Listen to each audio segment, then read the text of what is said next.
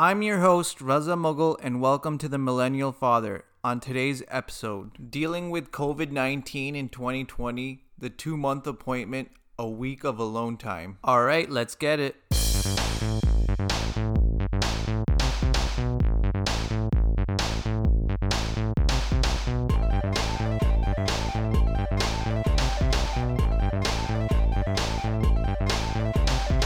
Throughout this podcast, I've reflected on my experiences of being a new father and have discussed the lessons I've learned from it. In addition, I also wanted to describe the current environmental conditions we live in and are going through. Yes, I want this podcast to be a learning tool for new fathers, but I also want it to be a way to communicate to the next generation, for me, my son, and possibly other children, what the current living conditions were and the changes we had to go through. Maybe Zia will be listening to this when he's 16 thinking, wow, this is so cool and useful. Or maybe he's going to think, wow, my dad's a loser. Who knows? Just know, son, that I was willing to take the risk and roll the dice. I did care what people thought, but as I got older, I just said screw it and I started doing what I thought was right. I know it may seem hard at times, but the faster you start doing that, the faster you'll be happier with yourself. Not sure where I was going with that. I just wanted to create a cool, dramatic intro for myself. Okay, what I wanted to describe was how COVID-19 affected our living conditions and the world in general. I know I've been doing so throughout the podcast, but I wanted to do it in more detail.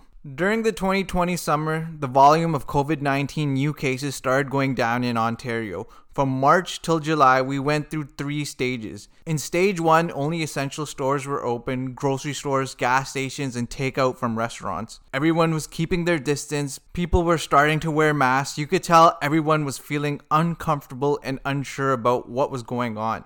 Schools were shut down, for God's sakes. That had never happened before in my lifetime for any other reason than a snow day. From March break till the end of the school year, which is the end of June, kids didn't go back in. A lot of parents were struggling to balance work and taking care of their children. Some parents had to become the teacher for their kids because schooling became completely online. Due to the lack of work and because of the shift to working from home, the streets became empty. Before COVID-19 hit, a drive from Mississauga to Hamilton during rush hour would take almost 2 hours. And after it hit, it would take like 30 minutes. Sabrina and I were so deprived of seeing people and in disbelief of what was going on, we went and drove to the airport one night to see how it was, because that was the one place that was always busy 24 hours a day, and guess what? It was completely empty. No airplanes taking off, no people, just the staff and security around the airport. I hadn't driven in such a long time. I actually got motion sickness as we drove on the twisty roads of Pearson Airport. Sabrina was 8 months pregnant at the time and offered to drive back.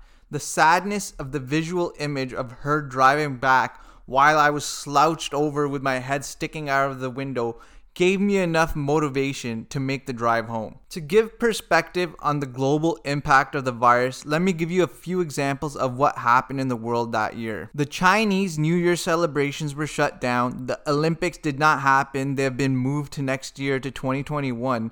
NBA, MLB, and NHL were all temporarily shut down. Every year there's a pilgrimage that occurs for Muslims in Saudi Arabia called Hajj.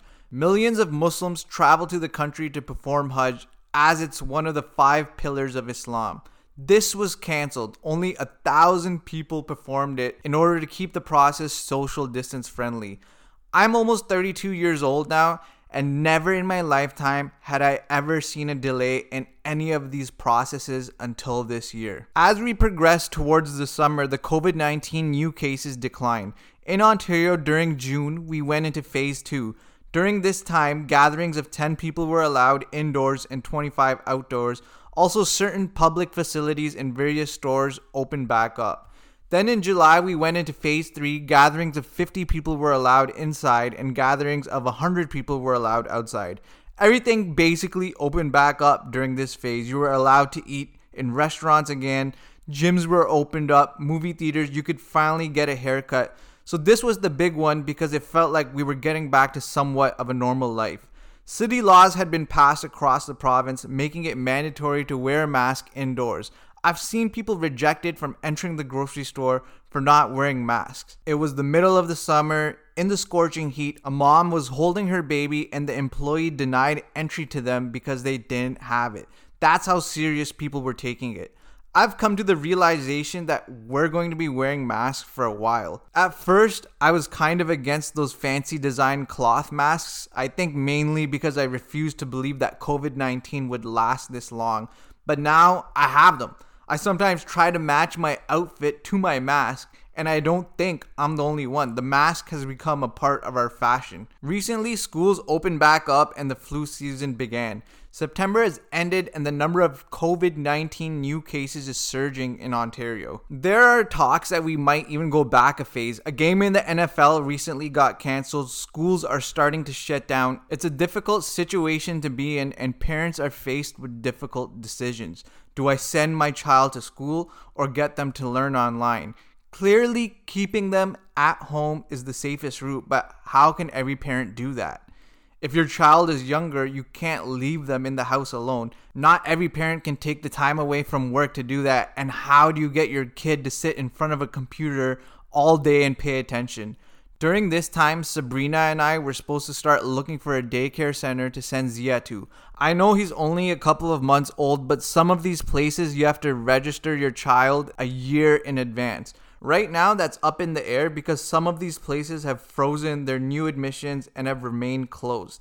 I've heard certain daycares have told parents to send their kids in, and if they don't, the kid permanently loses their spot. So I'm thinking a year from now, it's going to be really hard to get a spot in daycare because there's going to be a huge surge of parents wanting to send their kids in.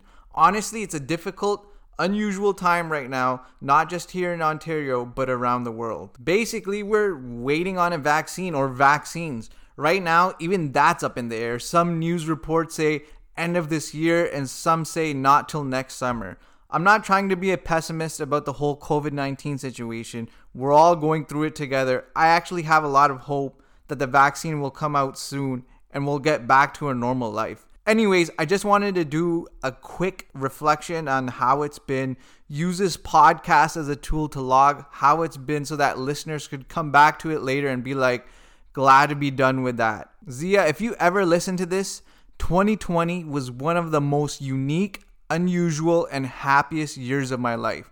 The happiest part being mainly attributed to you. Speaking of Zia, let me talk about how he's been over the last couple of weeks. Well, homeboy turned 2 months, which was another small victory for us as parents. We again took him to the doctor so that we could get his height, weight, and head circumference checked. My wife and I had a bet again. This time it was over under 12 pounds. I again took the over, the wager being a cup of coffee from Tim's. I'm the one who came up with the 12-pound breaking point, and I knew it was a bit high relative to what it was last time, but I had to keep it interesting. I can't keep winning all the time, right? So yeah, I lost the bet, but we were happy to find out that all of Zia's health stats were in line with the planned out trajectory, exemplified by the graph printout from the doctor. Now, the 2-month doctor's appointment is a big one because the baby receives their first set of immunization shots. The shots protect against the rotavirus, certain lung bacteria, diphtheria, tetanus, polio, meningitis, and the hip germs. Some of those sound familiar to me. Some of those I'm finding out about for the first time or saying the word for the first time in my life. Sabrina was worried that Zia would be fussy after getting his shots, so she told me to come along for the appointment, which I did reluctantly because she had asked me like 10 minutes before the appointment. Due to COVID-19, I wasn't allowed into the doctor's office, so I had to wait in the car. And when she finally came out, Zia was completely fine. He wasn't crying or being fussy, he was sleeping, which was great, and basically my wife forcing me to come along was pointless. All I did was find out that I lost the bet faster. So damn frustrating. Anyways, we didn't have a big celebration like we did with the 1 month. There was no cupcake that turned into a cheesecake or candles or music.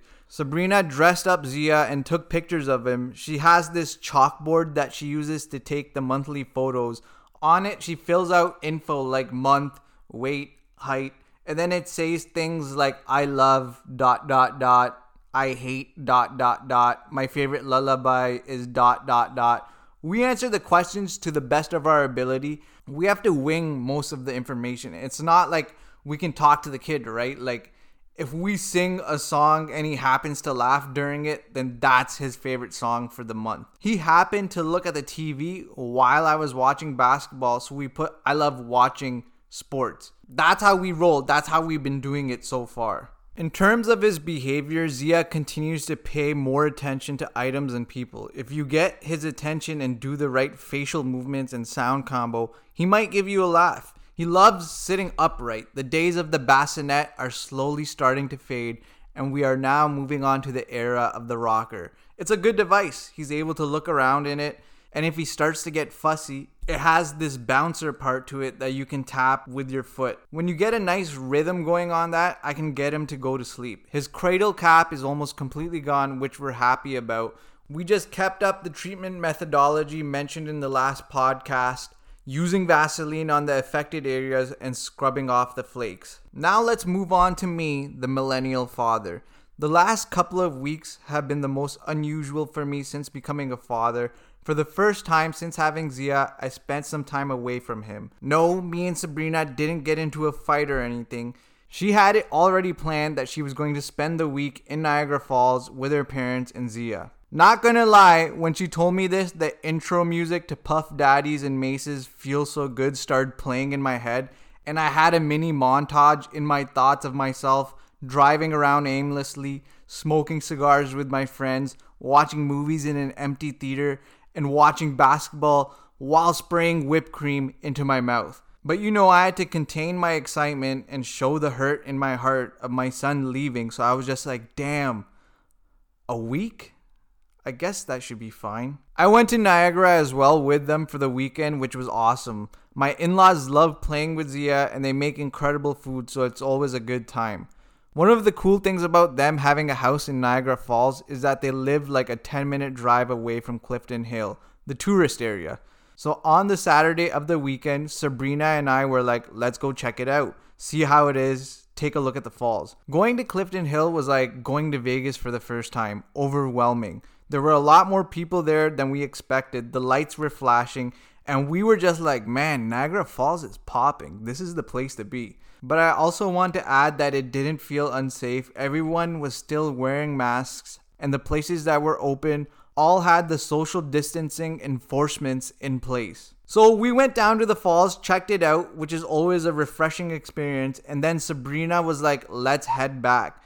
Maybe it was the blinding lights, there's a weekend reference right there, or the mist from the falls, or all the people having a good time, but I wasn't done yet. So I was like, yes, we will go back, Sabrina, after we do some mini putting. And so we went. To minimize the chances of us picking up the coronavirus during our adventure, we made sure to go to the outdoor one. It was all social distance friendly, everything was sanitized, so we both felt comfortable playing. Now, mini putting is one of those activities that Sabrina beats me in sometimes, so I have to be on my game in order to defeat her. Through the first 9 holes, I was up like 3 strokes when she decided to call home and check up on Zia, who was being babysat by his grandma.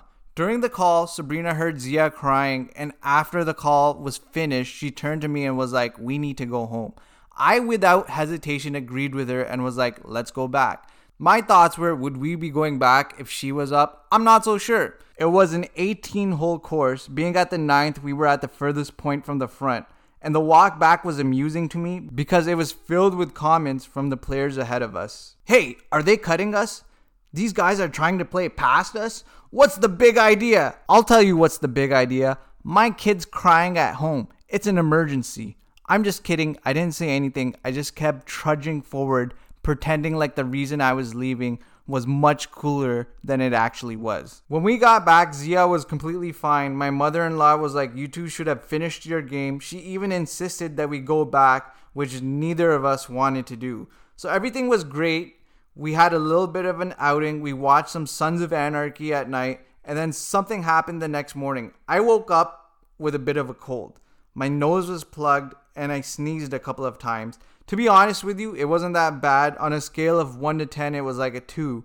So I just brushed it off and decided it was time to go home. This was my first time leaving Zia for a period that was more than 5 hours. Now, I did get a little bit down that we were separating, but I didn't get emotional or anything. It wasn't like that scene from Interstellar when Matthew McConaughey left Murph to travel into space. I didn't hold Zia and whimper, "I love you forever, Zia," before leaving and cry all the way home while staring at the barren area of where his car seat once used to be. I knew if I missed him too much, I could always just drive an hour and see him again. I'm not going into a different galaxy or anything. But maybe the gravitational pull in Mississauga is stronger than the one in Niagara Falls. So when we'd see each other again, we'd be the same age. Wouldn't that be incredible? Sorry, I took that joke and reference a little too far, I think. When I woke up on Monday, I felt even worse. The sneezes increased and I felt the sluggish feeling you get before you get a fever. The sneezes were okay, but the tiredness got me thinking maybe I didn't social distance properly at Clifton Hill. Maybe I didn't sanitize after touching the parking meter. No, I must have. There was only one way to confirm that everything was fine: get a COVID-19 test done. I wasn't going to go out and party when I was on my own, but I was thinking about inviting a few friends over. I took the plans I had of doing that, crumpled them up into a paper ball, and punted them out of the door. I found a drive-through test center 2 minutes away from the house, but I wasn't able to get an appointment till the Wednesday of that week. You could drive there without an appointment, but you'd have to wait 3 hours, and there was even a chance that you might not even get seen. With the appointment, I was done within 20 minutes. I was fairly certain that I didn't have it, but I just wanted to be 100% certain because of Zia. I didn't want to take any chances, or maybe, subconsciously, I knew I had nothing better to do. Anyways, I did the test and everything was fine. During the course of the week, I made sure to WhatsApp video call with Sabrina so that I could see Zia daily.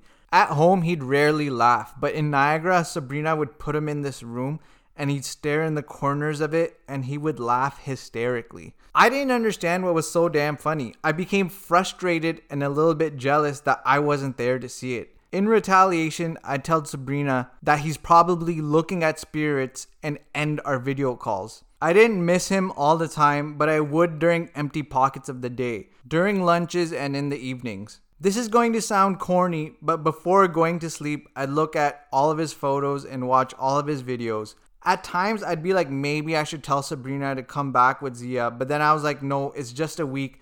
Get a grip of yourself, man. What are you going to do when he moves to university? Move into the dorm with him and party. That's what. I thought since I was going to be alone, I'd get a lot of work done in the house. Put up some frames on the walls, clean the house, work on some projects. Being at home alone, I found that I was getting less done. I think it was almost like when I was single again. I had so much free time that when it came time to doing the task, I'd be like, whatever.